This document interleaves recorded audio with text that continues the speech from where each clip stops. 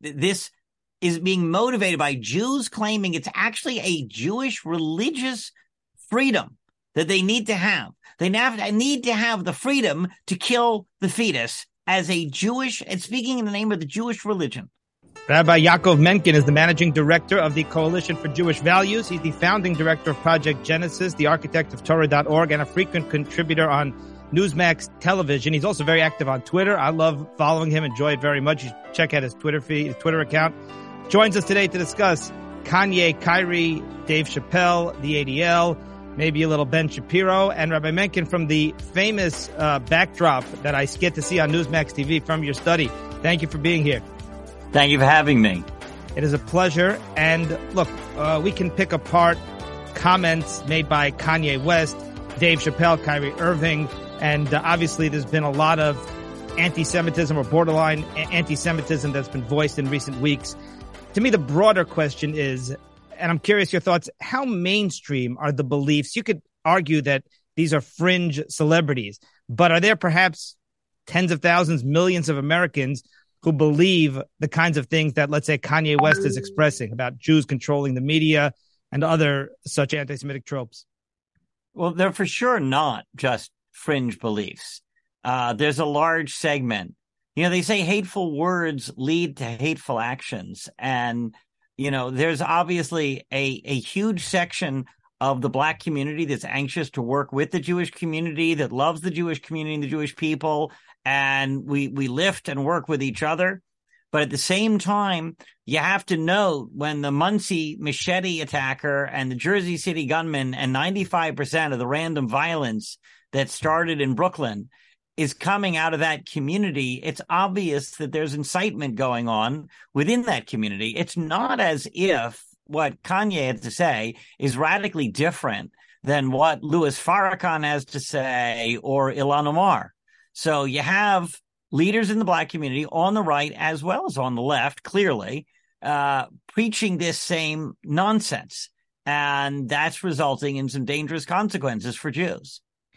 Why are we seeing such a spike in this? I don't know if it's the last few months. Obviously, it's gotten very extreme, very vocal. I would say very, mainstream on social media, even Saturday Night Live.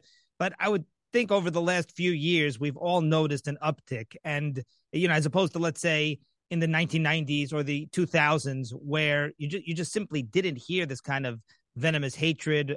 Is it an outgrowth of social media, or what's your opinion? For a long time, America was about being more sophisticated, more moral, having it together. Now you have the huge section of the country that just denigrates what the United States was all about from the beginning and the values that it embraced. And, one thing was clear was that the United States, there was a lot of anti-Semitism before the Holocaust. But after the Holocaust, anti-Semitism, I think in the West largely kind of took a vacation for a while, because all of a sudden to be a Nazi was the most degraded term you could call somebody. And for a long time, or as one professor put it to me, he said, the reason why you didn't hear on campus all the nonsense that you hear today about Israel's occupation and mistreatment of the Palestinians and et cetera, why didn't you hear that in the 1970s, right after this so-called occupation had started? Well, the answer is in the 1970s, you still had professors on campus who could remind students of that era. You sound awfully like Germans in the 1930s. You're just applying it to Israel, but otherwise that rhetoric is all the same. So what we're seeing is I wouldn't necessarily call it a uptick, but more like a recovery back to almost sadly normal levels of anti-Semitism, compared to what we were enjoying after the Holocaust, when all of a sudden, for a while, it was reprehensible to display this kind of hatred towards Jews. That's a really interesting take. I've never heard it put exactly that way. I do know historically, as you're saying, it's no surprise, it's no secret, but you look at Poland and Eastern Europe, before, obviously there's Spain, but after the Inquisition and the expulsion, it's almost just like from one pogrom to the next. Sometimes it's just painful to even read. We look at like the big events, whether it's the Crusades or Tach V'Tat or Spanish expulsion, as I said. but it really wasn't like that. It was really much more, decade to decade, unless they happened to get lucky and, have a leader who was in charge who maybe was a little bit more friendly to the Jews. So you're right. I mean, we kind of got lulled into this, I guess, false sense of security where things have been, Baruch Hashem, really much more pleasant for many decades. And you're saying that's not the norm. That's the anomaly. In one of the things that the Jewish left has done is treated the Holocaust as if it were some sort of totally unique aberration in history. And that ignores the fact that across Europe during the previous millennium, there were over 100 expulsions of Jews from various cities, states, entire countries. There were no Jews in England during this era, no Jews in France during that era. Of course, the pogroms, as you mentioned, and the Spanish expulsion, Portuguese expulsion. This was unfortunately a constant throughout our history of exile. And again, I don't know that I myself thought about it so much in that light, but I think if you look at these couple of decades after the Holocaust, it's been a very unusual situation, and it's still ongoing. We have more allies than we ever had before, and again, including in the Black community. This is by no means the entire Black community against the Jews. That's not true at all. There are powerful voices on the side of the Jews, which I don't know that you had in Europe. So what do you feel is the solution, or at least, the next step? I guess people are frightened a little bit in seeing the direction things are heading and kind of hearing a hatred that has been, whether people have thought it or not, believed it or not, but it's been kind of silent, and now it's being vocalized, and by mainstream figures, I would add. What's the hope? What can be done to combat this and to make sure that things are safe as can be? Well, what Chazal tell us remains true. Daven and learn is really the solution. But I do think if in terms of practical things, there's been a, Hasbara coming out of Israel. They've been so reluctant to call anti-Semitism. And it's important to at least articulate the truth. Don't let them get away with claiming that it's a moral cause or a human rights cause when they're demonizing Jews who simply want to live and learn in Eretz Yisrael, which is all it is. I mean, this idea of a Palestinian, much less an indigenous Palestinian, the name Palestine comes from European colonialism. Let's not forget that. We know that the Arch of Titus, the ultimate monument to bigotry in the world, comes out of the same people who were assigning the name Palestine specifically to divorce the connections between Jews and Judea. The reason why Israel jettisoned the name Palestine when they founded the modern state was because they wanted to reject that colonialist term. So they readopted Eretz Yisrael and called it Israel. That makes sense when you claim that Palestine is some sort of separate country and the indigenous Palestinian is an Arab marauder from, obviously from Arabia, the same people who took over Iraq and Egypt and the entire of northern coast of Africa. It's obvious that something sort of inversion is going on. And look at what is a Palestinian. A Palestinian is anybody. They can be Bedouin, they can be Druze, Arab Muslim, Arab Christian, except for Jews. It's an exclusionary, racist term used to exclude the Jews as if they're not indigenous to the Holy Land and everybody else is. Very well said. I want to shift gears. I want to ask you about the ADL and about Elon Musk. And the ADL, historically, over the last few years, has not been a friend of the Jews, which they're supposed to be their whole mission. And ironically, they've almost thrown, you'd argue, the Jews under the bus. I'm not talking about even the Haredim. It's been well established that Jonathan Greenblatt and the ADL, they support leftists, they support BDS supporters, and a lot of radicals who are very anti-Israel. And the latest, they took $500,000 from Kyrie Irving. I think they were pressured to give it back. But the latest, and it's pretty egregious, is Elon Musk, as we are all aware, just reinstated a bunch of conservative accounts and reinstated President Trump's Twitter account that obviously got a lot of news. And Elon Musk didn't do it on his own. He actually put out a poll, And Trump won. Trump, the majority requested that Trump be reinstated. The ADL specifically requested, they didn't request that the Ayatollah's Twitter account be suspended, as you pointed out. They didn't request Louis Farrakhan, but they don't want Trump. They feel that Trump's Twitter account is somehow a major threat. Amazingly, I don't know if you saw this, Elon Musk, late on Motzei Shabbos, responded to the ADL and to Jonathan Greenblatt and said, "Stop defaming me." He used that same word, defamation.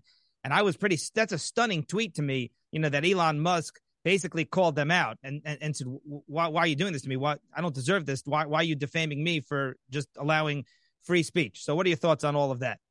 Well, note that Elon Musk is, to a certain extent, trolling his audience. Yeah.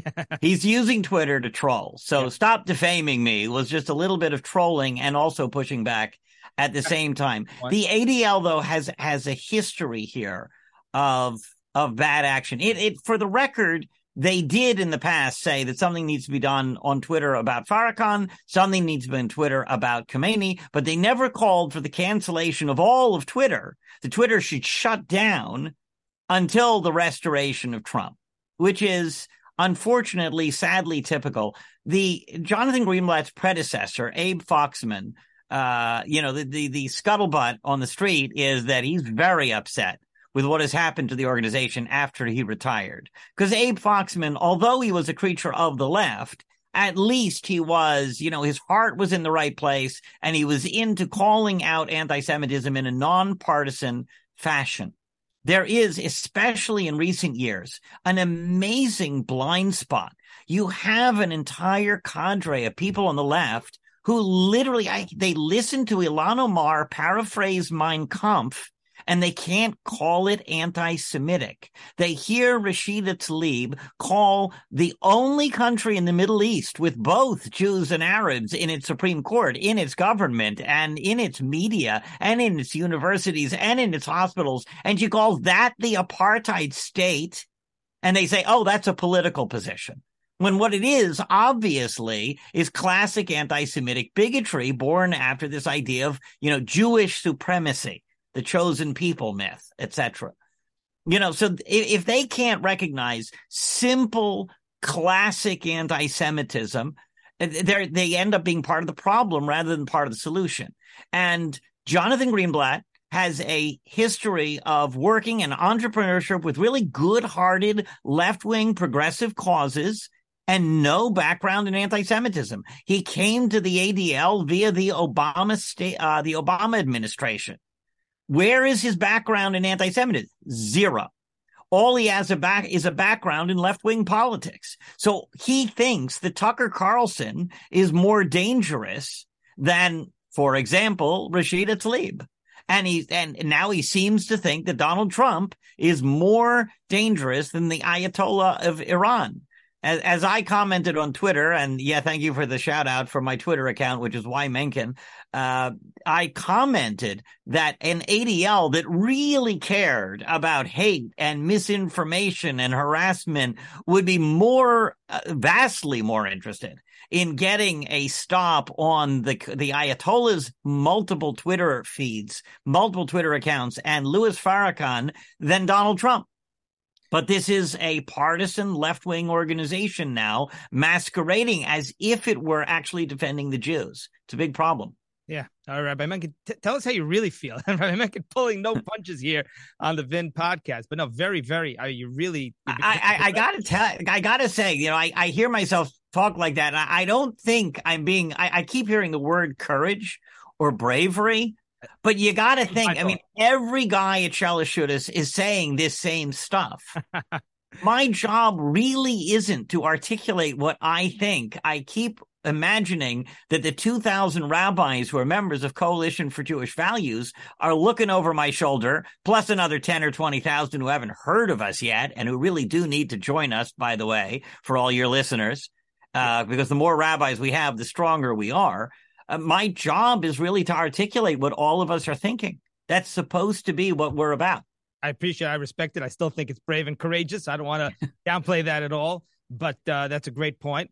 I want to ask you about Ben Shapiro. And you actually mentioned him in a tweet a couple of weeks ago in reference to Candace Owens. Candace Owens, she made comments about Mein Kampf when she was defending Kyrie and Kanye, and she said all sorts of very borderline things.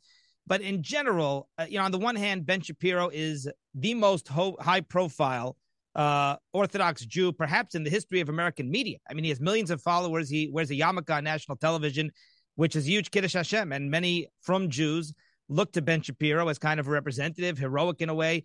The flip side is maybe he's in a tough spot because many of his followers are not Jewish. And, he's extremely outspoken. He kind of has a bullseye on his back. So should we expect him to defend Jews against the anti-Semitic rhetoric, or maybe he's kind of needs to protect himself and his family first? I don't think it's about his non-Jewish audience or anything like that, because he speaks conservatism. He's speaking to audiences which in general are very sympathetic with our positions on a whole host of issues. And so that's not really the problem. And on the contrary, he has said himself on a different podcast, Reaching the Frum Community, he said that we need more voices. Why is it that I'm the only guy in a yarmulke who's in national media? And I'm like, Ben, you do know who Coalition for Jewish Values is. You could be, giving us a shout out right at that moment. But that's, his bigger problem is that he has a company to run, and he has a lot of loyalty to that company. And the co-CEO, Jeremy Boring, really went after, there's a guy, Josh Hammer, who's the opinion editor at Newsweek, and he solicited and got a piece by Ellie Steinberg of Lakewood going after Ben and saying Ben Shapiro needs to listen to Ben Shapiro on anti-Semitism, because in other cases, he said you can't give your friends a pass. You've got to call out anti-Semitism in non-partial fashion. So why was he giving Candace Owens a pass for so long? Finally, Ben did say something.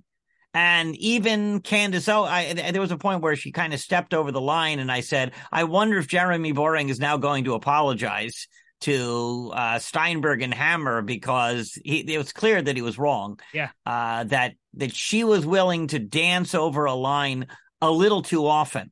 And whether or not you cancel her is one thing, but the fact that Ben finally called out her, he not only did he call her out in public, but she got offended. She said, my phone number is available. You know who I am. You know my number. Why didn't you settle this privately? And the answer is, Candace Owens, if you're going to broadcast this out on Twitter to all your followers, it only makes sense for Ben Shapiro to push back publicly on Twitter. He did exactly the right thing. It just took him entirely too long to do it. Interesting. One more question before we get to more about the Coalition of Jewish Values, your organization. I'm very pro free speech and First Amendment, and I'm very against, woke cancel culture, as many of my followers are aware. Somebody made the following point to me, and I'm struggling with this, which is one kind of side benefit we're seeing now, as we talked about earlier in the interview, this venomous hatred, Kanye on Twitter, Kyrie, people kind of feel very free to say things that should be considered politically incorrect.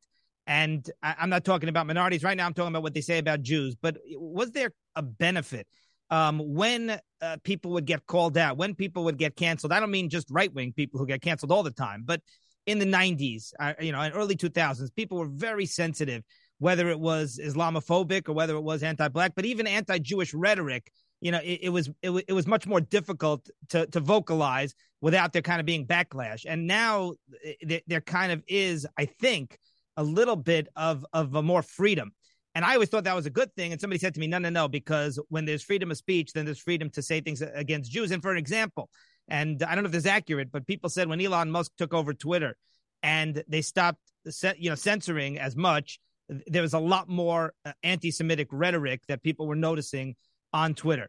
So do you think that is an issue, that the one benefit kind of people censoring is that people are more reluctant to vocalize their anti-Semitism?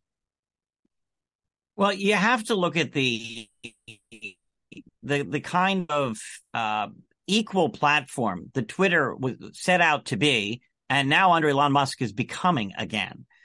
Because when you go back to the 1990s, there was nothing like Twitter. There were these massive media organs that simultaneously would publish their biased narrative without rebuttal. And on the other hand, there were certain lines they couldn't cross. They just couldn't go too far because of the court of public opinion. And there's obviously no obligation if I'm running an actual newspaper, or in today's terms, a website, I don't have an obligation to publish you, right? I decide I want to publish you, but if you say things that are hateful and unreasonable, I have every right to pull the plug and say, I'm sorry, you no longer work for us. That's fine for any private media outlet. The thing about Twitter is it's supposed to be an equal playing field.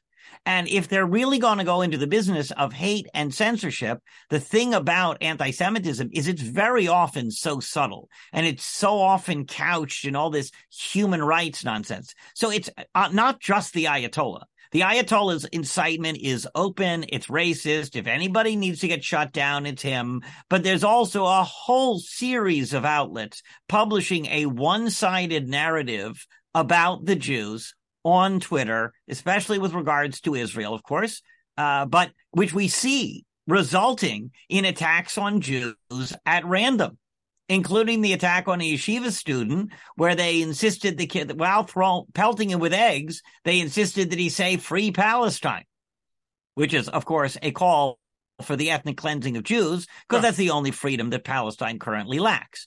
This is the kind of stuff that unfortunately Twitter makes possible, and they engaged in politically motivated curation of content to squelch only right-wing voices. They turned off libs of TikTok a number of times. They turned off Babylon Bee. They turned off Jordan Peterson. And of course, they turned off Donald Trump. All of those accounts, now Elon Musk said, look, we have to have a neutral playing field. Now, does that mean there's going to be more open anti-Semitism? Yeah, but nothing as dangerous as Louis Farrakhan and the Ayatollah, who are already there. So who are the people really listening to? It's not that it's really getting worse. It's now that there are going to be more voices pushing back. Right. Okay. Great point. Excellent. Well said. All right. Let me ask you about the Coalition for Jewish Values. Your organization, you're the managing director. It is the largest frum organization that is speaking out and on a mission to tackle these issues specifically. Why is your organization and your mission, and especially the fact that it's a frum organization that's doing this, why is that so crucial? Well, first of all, you have to look at the amount of damage being done by leftist Jews claiming to speak for Jewish values. So many of the lawsuits right now against reasonable limitations on wholesale abortion, wholesale infanticide or feticide, really. This is being motivated by Jews claiming it's actually a Jewish religious freedom that they need to have. They need to have the freedom to kill the fetus as a Jewish, and speaking in the name of the Jewish religion while they do it. And of course, you also have the leftist rabbis claiming it's a Jewish value to demonize the Jews living in the Holy Land. So all of this stuff comes back to a need for people who actually have authenticity to speak about what Jewish values really are. And that goes again to my job not being to articulate what my opinion is. That's, I do joke that I spent thousands of dollars on my Zoom backdrop, because it's so valuable to show this forum in the background, and that people get that idea that my ideas are not my own, but that I'm listening to rabbis much greater than I am, who are getting their ideas from those holy books, the Shulchan Aruch behind me. And that's of course how it should be. Now, unfortunately or fortunately, the job of the major Jewish advocacy organizations is to advocate for the needs of our community. The Aguda does a tremendous job of, threading a diplomatic needle, as does the Orthodox Union, and they're all, both in their slightly different circles. But their job is not to offend those on the left who challenge our values wholesale, but to get those people to at least agree with us that the kids deserve busing and there should be synagogue security and people should be able to leave work early on Erev Shabbos, the things that we really need as a community. But that leaves nobody rebutting this left-wing narrative claiming to speak for the Jews. And oh, by the way, amongst our allies, there's nobody stepping forward to defend them and defend our mutual religious liberty and religious interests.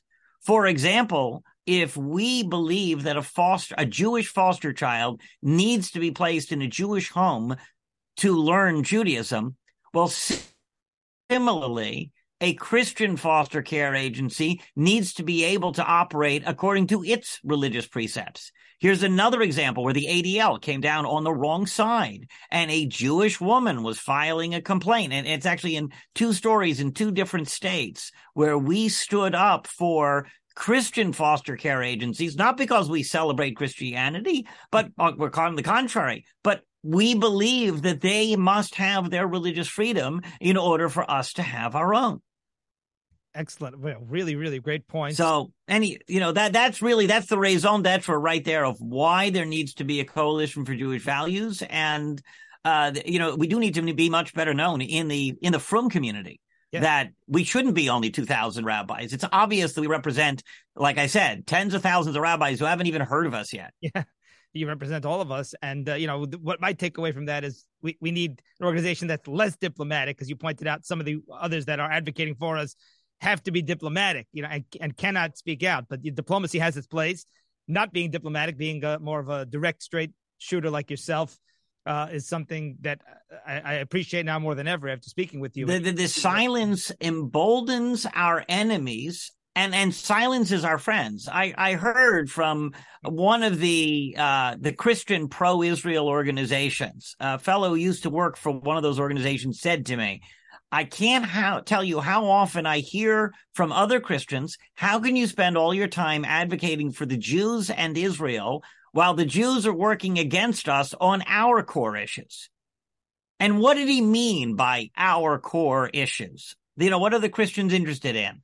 Reasonable limitations on abortion, the ability to celebrate only traditional biblical marriages, to not follow the trans agenda and the gay agenda, etc. All of which, guess what? They got all those ideas from us.